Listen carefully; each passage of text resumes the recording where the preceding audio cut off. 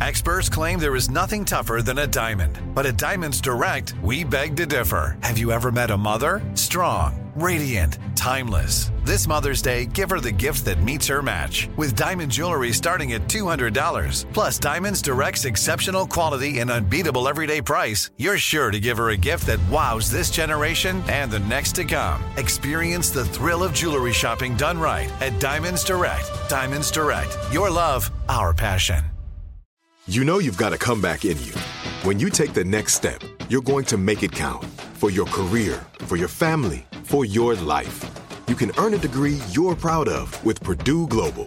Purdue Global is backed by Purdue University, one of the nation's most respected and innovative public universities. This is your chance. This is your opportunity. This is your comeback. Purdue Global, Purdue's online university for working adults. Start your comeback today at purdueglobal.edu. When you buy Kroger brand products, you feel like you're winning. That's because they offer proven quality at lower than low prices. In fact, we guarantee that you and your family will love how Kroger brand products taste, or you get your money back. So next time you're shopping for the family, look for delicious Kroger brand products, because they'll make you all feel like you're winning. Shop now, in-store, or online. Kroger, fresh for everyone. Open a limited-time 11-month certificate at Kemba Financial Credit Union. At 5.25% APY, it's more than triple the national average, plus it's a safe and secure way to grow your money. Visit your local branch or kemba.org/cd for details. Offer expires May 31st, 2024. APY equals annual percentage yield. Restrictions apply. $500 minimum and $250,000 maximum deposit. Advantage status required. Comparison based on bank rate average. Federally insured by NCUA. The Podcast Playground! Hooray! This is Buzz Knight for the Taking a Walk podcast, and we appreciate you checking us out and following us at Apple Podcasts, Spotify Podcasts, the Podcast Playground, or wherever you get your podcasts. And if you've recently discovered the podcast, like Jay from the Washington, D.C. area, we appreciate it. And also, share the podcast with a friend if you can. On this Taking a Walk Classic Replay, we go back to an episode that we recorded on June 14th, 2022. The scene was the West Village area of Greenwich Village, New York City. Our guest, one of the most respected photographers in music history. You've seen his iconic photos of John Lennon and Yoko Ono. You've seen that infamous photo of John wearing that New York City shirt. That's Bob's. Bob Gruen is our guest on Taking a Walk. What a cool experience it was meeting up with him. By the end, when we were taking our selfie photo, Bob took the selfie photo, which the more I thought about that, I was like, that is cool. And we shared that on our social. So let's meet up with Bob Gruen next on Taking a Walk. Well, Bob, it's so nice to meet you, and thank you for being part of the Taking a Walk series here in New York City. How have you been the last couple of years? It's been a little wacky. Well, I'm a little wacky like most people. It's been a time of anxiety and uncertainty, but most of my life has been uncertain, so I'm used to that part. Well, you started as a photographer, really capturing everything in your family photography, right? I mean, that's where it all began. Well, I learned photography from my mother. It was her hobby. And my mom taught me how to develop and print my own pictures. And I just took a liking to it and started taking pictures of my family, which actually was good practice for working with rock and roll bands, since they're all like dysfunctional families. And you got to try and get all the 5 or 6 people looking good for 1/60th of a second. So I kind of learned that with my family. And then after high school, I lived with a rock and roll band. The idea was to turn on, tune in, and drop out. And so I dropped out and lived with a band. But I didn't know I was actually falling into the rest of my future. You really never held a formal job. Not really, no. I've had a couple when I was young, but it didn't last long. So you knew you were hooked right away? Yeah, I wasn't really set up for the 9 to 5 kind of job, because I couldn't make the 9 o'clock part. I was much more of a night person. So, I know Tina Turner, when you first saw Tina Turner, Ike and Tina Turner, that was a transformative experience. Can you talk about that experience? Well, a friend of ours said we should go see Tina Turner, Ike and Tina Turner, because they were a great band, a great show, and so we went with her, and I was absolutely blown away when I saw Tina for the first time. She was the most amazing act I'd ever seen, still is actually, and so we came back a couple of days later, and I brought my camera to take some pictures, and at the end of her show, a strobe light flashes, and she dances off, with the multiple images flashing in front of your eyes, and I set the camera for 1 second, and I took one picture of, I had no idea if it would come out with all the different flashes, but it came out really well. And then we went to see Ike and Tina a few days later in New Jersey, and I brought the pictures with me to show my friends. And on the way out of the theater, one of my friends saw Ike Turner going from one theater to another, and she literally pushed me in front of Ike and said, "Show Ike the pictures."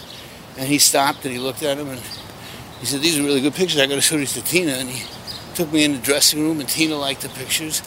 And pretty soon I started working with them, and that was the beginning of my career. One thing led to another. So the clubs were just so amazing.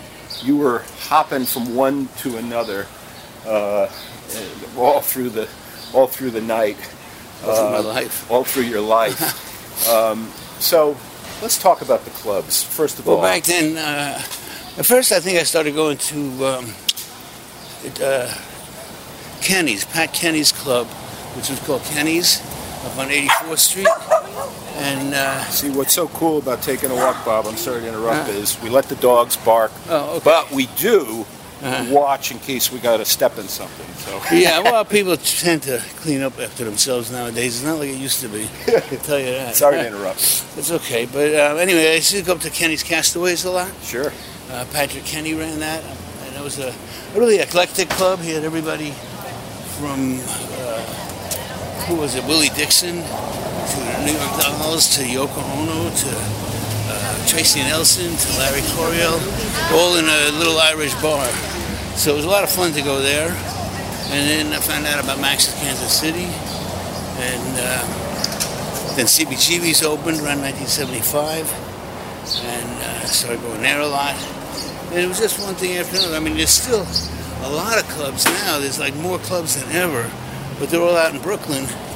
And since I'm not in that young crowd of 20-year-olds who tends to go out to clubs anymore, I don't really go out there. So go back to Max's for a second. Mm-hmm. The back room at Max's was kind of legendary for all the sort of like the media folks to hang out and everything, right? Well, I don't know media folks so much. It was a bunch of artists. First in the late 60s, when Mickey Ruskin was running it, it was Andy Warhol and Roy Lichtenstein and those kind of brothers. This is where John and Yoko lived, by the way, right here on Bank Street. 105 Bank Street. When I first met John and Yoko, they lived right here. Look at that. Wow. It's an easy commute, half a block from my house. That's awesome. Thank you for sharing. But and that door went right into their apartment. So after about a year, when everybody knew that John and Yoko were living here, they had to move out because it got a little too popular. I would say, right? But anyway, back to the clubs. It was a lot of fun back then. There wasn't any real kind of corporate interest. A lot of bands were playing for fun. They were playing to get a drink and meet a girl. You weren't really expecting to make your career coming from a dumpy little club. But it turned out that worked out okay. A lot of people started at some really good careers. And at Max's, I remember seeing Patti Smith do poetry there. Uh-huh. What's your first memory of seeing Patti Smith? I saw her at Max's, and it was kind of a cross. She was like reciting poems but with a music background. The first time I saw her, Lenny Kaye and R.D. Soul were already playing with her. So very much like rock and roll, but with a beat. So when you were going out to the clubs, you were driving some pretty badass cars in those days, weren't you? Well, I always liked to have nice cars. Actually, back then, in the early days, I don't know. I had a Volkswagen for a while in the early 70s. And then, actually, the best car was in 76. My brother found me a car for $300. Somebody was trying to get rid of it. It was a 25-year-old car. It was a 1954 Buick with only 25,000 miles on it. It was amazing, perfect condition, old classic rock and roll 50s car. And I drove that for about 5 years till I crashed it. But I know some of the artists that you were hanging around with, if they would pull up, if they were playing a gig or something, and they saw that Bob was in the house, they felt really comfortable because they saw your car there, right? Debbie Harry mentioned that. She was giving me an award one time, and she said that she came up to CB's and she saw my car. She knew it was an okay night. She hadn't made a mistake and come on the wrong night. You were a reassuring figure. If I was there, then something good was going to be happening. I thought that was really nice of her. That's beautiful. Yeah.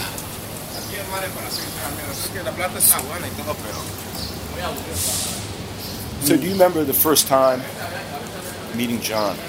The first time I met John Lennon? Yeah. Actually, the first time I saw John and Yoko was at the Apollo Theater. We'd all read that they came to New York. They were seen riding bicycles around the village. Everybody wanted to meet John and Yoko, but you don't really go to their door and hang out. At least I don't. But then I went to the Apollo Theater for a benefit concert to benefit the prisoners' families, for the prisoners who rioted at the Attica prison. And much to my surprise, John and Yoko were there. I took a couple of pictures when they were on stage, and then they were waiting for their car backstage, and a bunch of people were taking pictures, snapshots, like selfies we call them now. And John at one point said, people are always taking our picture and we never see it. What happens with these pictures? And I said, well, I live around the corner from you. I'll show you my pictures. And he said, you live around the corner? I said, yeah. He said, well, slip them under the door then. And I thought that was very neighborly, and that was our first conversation, if you call that a conversation. But I went by the house, and I didn't quite slip him under the door. I rang the bell. Much to my surprise, Jerry Rubin answered the door. I didn't know he did that sort of thing.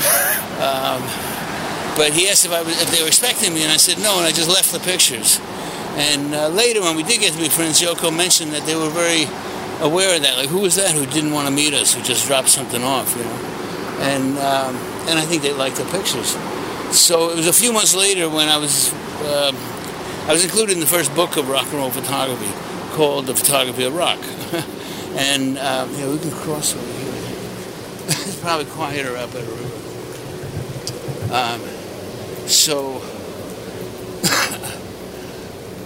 Anyway, so I got an assignment to take pictures of them. And I went to the hotel to take pictures, and I remember the reporter saying they weren't ready for, they weren't expecting me, but they would feel better. And anyway, they eventually let me come up to take pictures. And as I was walking down the hall, I remember feeling really nervous, like shaking. I was going to meet John and Yoko. I couldn't believe it. But I knew I couldn't take pictures shaking like that.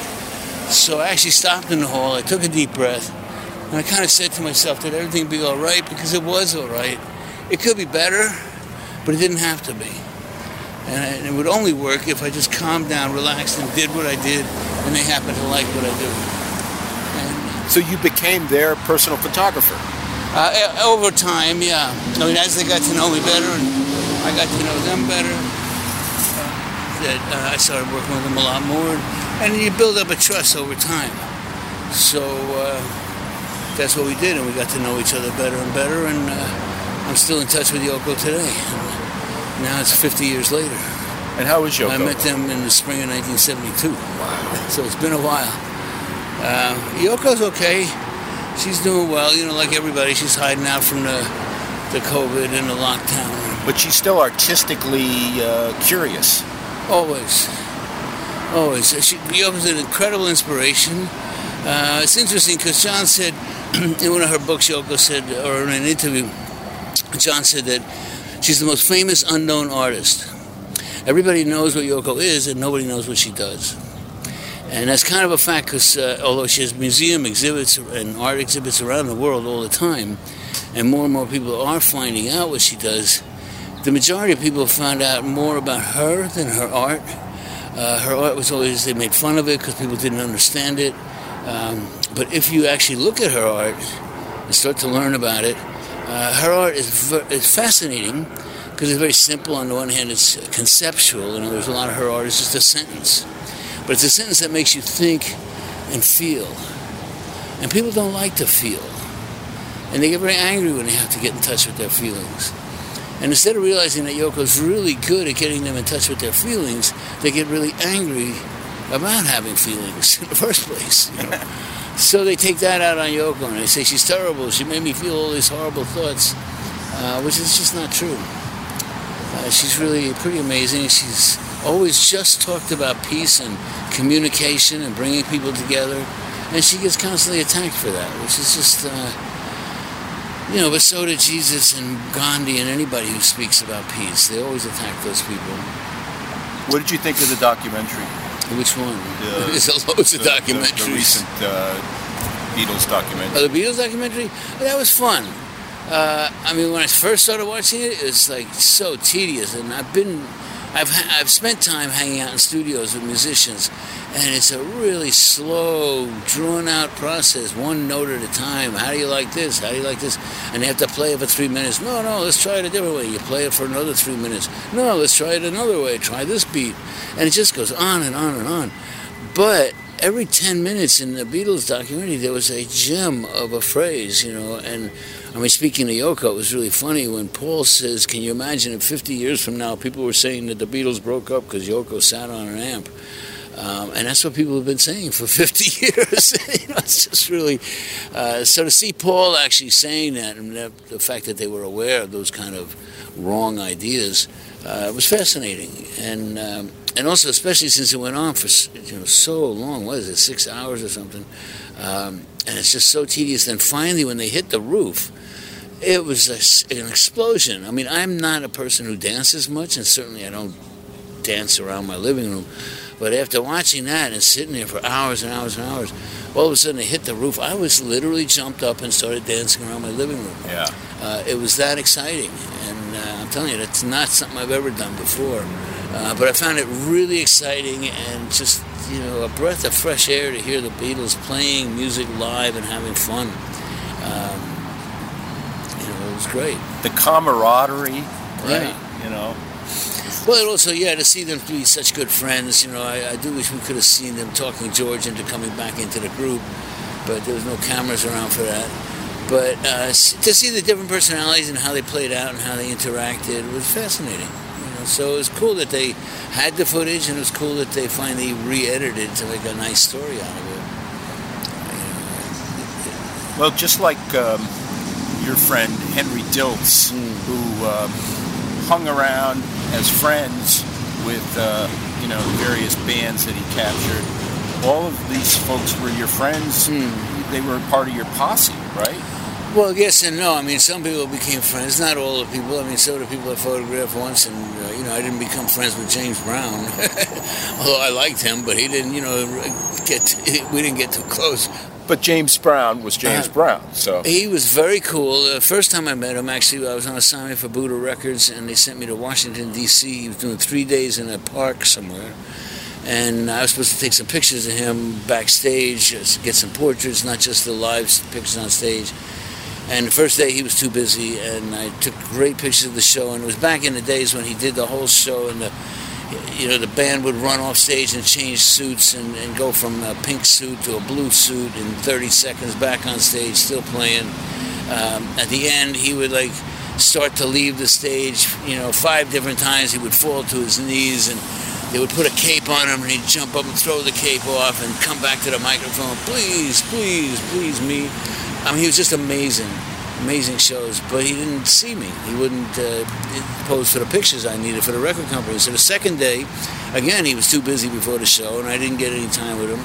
The third day, I met him down in front of the hotel, and we're in the car going to the show, and I had wanted to do the pictures in the afternoon when it was daylight, and the show was starting in the evening, of course. So as we're driving, the sun is already going down. It's kind of twilight. It's getting a little dark, and I'm hoping I can get some pictures of him before it gets too dark. And he tells me to get in the limo in the front seat with him. So I'm between him and the driver in the front seat of a limo. And he decides to start telling me how to write a song. And I'm not really a journalist or a writer. Like, I didn't really care, and I'm not taking notes or anything. I'm there just to take pictures. And he's telling me that if you get a bass line going and then you change the bass line, you've changed the song. And every time you get a new bass line to go with a new drum line, you got a new song or something like that. I don't know. I'm not a musician. I wasn't taking notes, you know. But I just thought, like, okay, Mr. Brown, as soon as you're done, can we take some pictures, you know? And we finally get to the theater and get out of the car, and backstage he stands there and poses. And by that time, it was so dim. And he's a very dark man. You know, the people have all kinds of different skin tones, and his was very dark. And in the dim light backstage, I didn't really get very good pictures. It was I got good pictures of him on stage during the live show, but the portraits that he posed for, he was really dark, and the light was really dim, and it just didn't come out well. The next time I saw him, I again had an opportunity to do a photo session with him. He was a little more cooperative that time. I got some better pictures, but again, it was like so dark that I didn't get the exposures right. He was still too dark. The third time, we came out in front of the hotel on 5th Avenue and 59th Street. He was posing for me in the broad daylight and sunlight. That time, I got some really good pictures of him. But you need a lot of light to take pictures of James Brown, to have him come out well, anyway. Trial and error, right? He's a funny guy. Also, one time I did a video for him. My friend Vicky Wickham and Nona Hendricks, they were good friends with James Brown. Vicky Wickham was the producer for Ready, Steady, Go in England, and she was the first one to bring James Brown to England, as well as a lot of the other black American acts. Vicky's amazing. And somebody had passed away, and Vicky was organizing a memorial, and James Brown had agreed to tape a 30-second tribute to whoever that was that had passed away. And we were meeting him at the Plaza Hotel, and we got there, and I remember Vicky was, you know, very efficient and talked to the people, and we got a room to wait, and we had like a small ballroom where I set up some lights and a video camera, and we're waiting for Mr. Brown, and we're waiting for Mr. Brown, and we're still waiting for him a couple hours later, and we're still waiting for him. Like the whole afternoon, we're just sitting in this empty ballroom waiting for James Brown, and he finally comes sailing into the room, fully wide awake. I don't know what he was on, but he was wide awake, and sat down on the chair we had set up, looked right in the camera, delivered a perfect message, got up and left. He wasn't in the room for more than a minute, and we made a 40 second video, but he just came in, sat down, boom, knocked it out, and left. It was perfect. I mean, he's a real professional. I'd see him again anytime. Oh, I love it. I love it. Now, do you dream about some of these folks you've captured I don't dream about anything, actually. No. No, I gave up dreaming a long time ago. I don't know. Maybe I just daydream too much. But no, I don't really. I probably do dream, but I rarely ever remember any kind of dream. But no, I don't live in the past. I mean, I had a lot of good times. Sometimes I, remember a fun moment or so like that. But I try to live in the present and deal with all the things that are going on to keep you alive nowadays. And I look to the future. I hope for things, but I basically try to stay in the present. All the things I've done. I don't really need to think about them. I'm thinking about what I could do, what I will do. Well, you have a very special heart for social causes. I try to be helpful. You always have. Are there some you want to talk about that are important? Well, there's a couple of charities here in New York that I support. The Food Bank, which not only helps people eat, but they teach them how to cook. Some organizations, there's a really good organization, God's Love We Deliver, which brings food to people who can't go and get it. But the Food Bank actually brings food to cook and teaches people how to cook and how to support themselves. And if you can't eat, you can't even go and start to look for a job or to talk to anybody, even to get help for welfare or anything. The basic thing is you have to eat it, every day to have some energy to go and do the next thing. So I think the Food Bank's a great organization to help people survive. And another organization I like to support is called Her Justice, which is a large group, over 1,000 lawyers who provide pro bono free legal service for domestic violence victims who need orders of protection and orders of divorce and just need help getting away from an abusive partner. And legal help is extremely expensive. And a lot of the people who need help don't have the beginnings, don't even have money to get away, much less hire a lawyer. So I think that Hurt Justice is a great organization helping people in dire straits get out of those straits and get back on their feet and have a decent life. So those are the two main organizations I support, but also people like the Tibet Fund and the Rainforest Foundation and lots of different organizations, whatever I can. Because nowadays my pictures can raise money for people. And, whenever I heard of this organization raising money to help people, I always wanted to contribute. But rock and roll photography is a very low-budget operation. I don't really make the kind of money that advertising photographers or fashion photographers might make. So I never really had money to donate to organizations. But now that my pictures can encourage other people to donate, I donate pictures all the time. And you're still represented by Morrison Hotel Gallery? Morrison Hotel Gallery is the main gallery I work with. I'm not exclusive with anybody, but they're the main gallery, and they do very well nationwide and internationally on the internet. They're very good. So, Bob, in closing, is there anything that you haven't captured that you'd like to capture in terms of photo? Well, not so much. What I try and capture actually is freedom, because for me rock and roll is about the freedom to express your feelings very loudly in public, and that's what I try to put in my pictures. I try to capture some feelings and not just facts, and I've done that a lot, and I like to show my pictures. I like people to see them. I like to capture that moment when everybody's screaming yay and nobody's thinking about paying the rent, and I like people to see my pictures and feel that moment, and feel free, and feel some kind of openness, and to relax a little into life. But as far as trying to take more pictures now, I don't need to do it. It's funny, last fall the new band Maneskin called me up out of the blue. I never heard of them, but they had heard of me. Apparently they grew up looking at my pictures and they wanted to meet me and have a photo session. It was the first thing they wanted to do when they came to New York. I was thrilled. They're the biggest band in the world right now. They are pretty amazing. I didn't know much. I didn't know anything about them when they called me. I went to see their show, and I thought their show was very modern rock and roll, that they were communicating with their audience. They talked to their audience. They looked like they were having a good time. And when a band looks like they're having a good time, the audience will have a good time. And working with Maneskin was fun. They're a very nice group of people, and they're young and interesting and very talented. So that was fun. But I don't need to do that anymore. And I've written my book, so I have an autobiography that just came out last year. That was very exciting to finally get that done after wanting to do that for many years. I recorded an audio book for my biography if people want to go and listen to me tell the story instead of just reading it themselves. So, I've accomplished a lot. I don't know.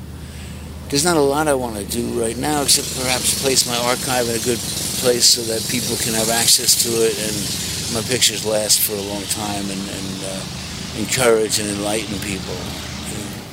I'm having a good time. I'm old enough to have grandchildren now. That's actually what I really enjoy, is seeing my grandchildren have a good time.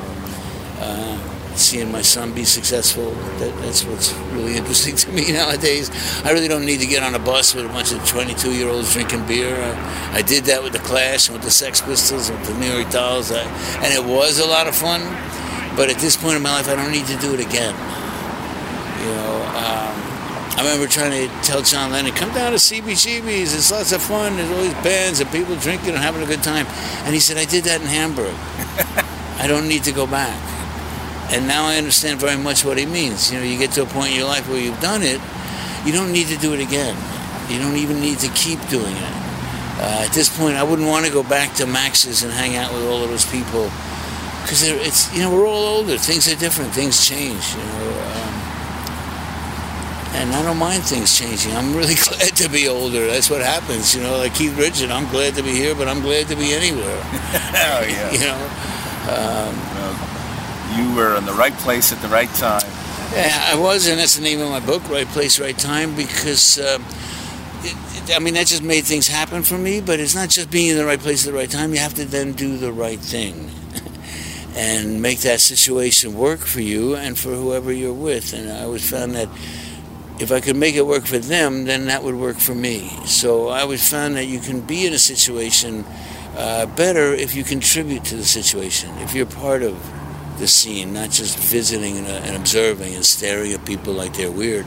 But if you're part of the scene, then you can, get a much more intimate view of it.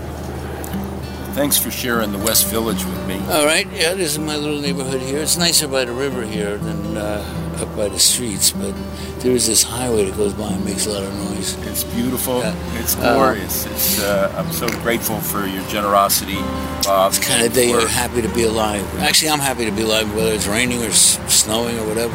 There you go. I like it all. Thank you for taking a walk. All right, Bob. thank you. Taking a Walk with Buzz Knight is available on Spotify, Apple Podcasts, or wherever you get your podcasts.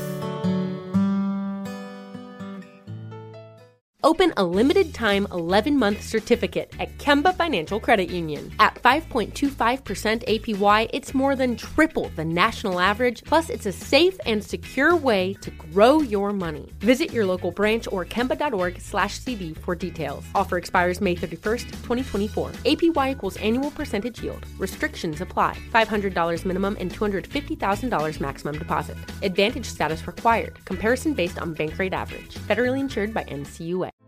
Hey girlfriends, it's me, Carol Fisher, back with another season of the global #1 podcast, The Girlfriends. Last time, we investigated the murder of Gail Katz. This time, we're uncovering the identity of the woman who was buried in Gail's grave for a decade before she disappeared. Join me and the rest of the club as we tell her story. Listen to Season 2 of The Girlfriends, Our Lost Sister on the iHeartRadio app, Apple Podcasts, or wherever you get your podcasts. I'm Tamika D. Mallory. And it's your boy, my son, the General. And we are your hosts of TMI.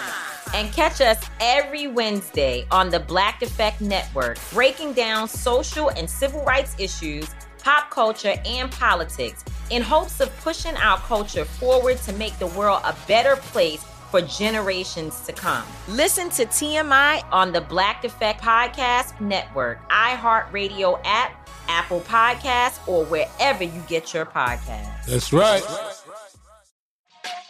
Hey, everybody. Welcome to Across Generations, where the voices of Black women unite. I'm your host, Tiffany Cross. Join me and be a part of sisterhood, friendship, wisdom, and laughter.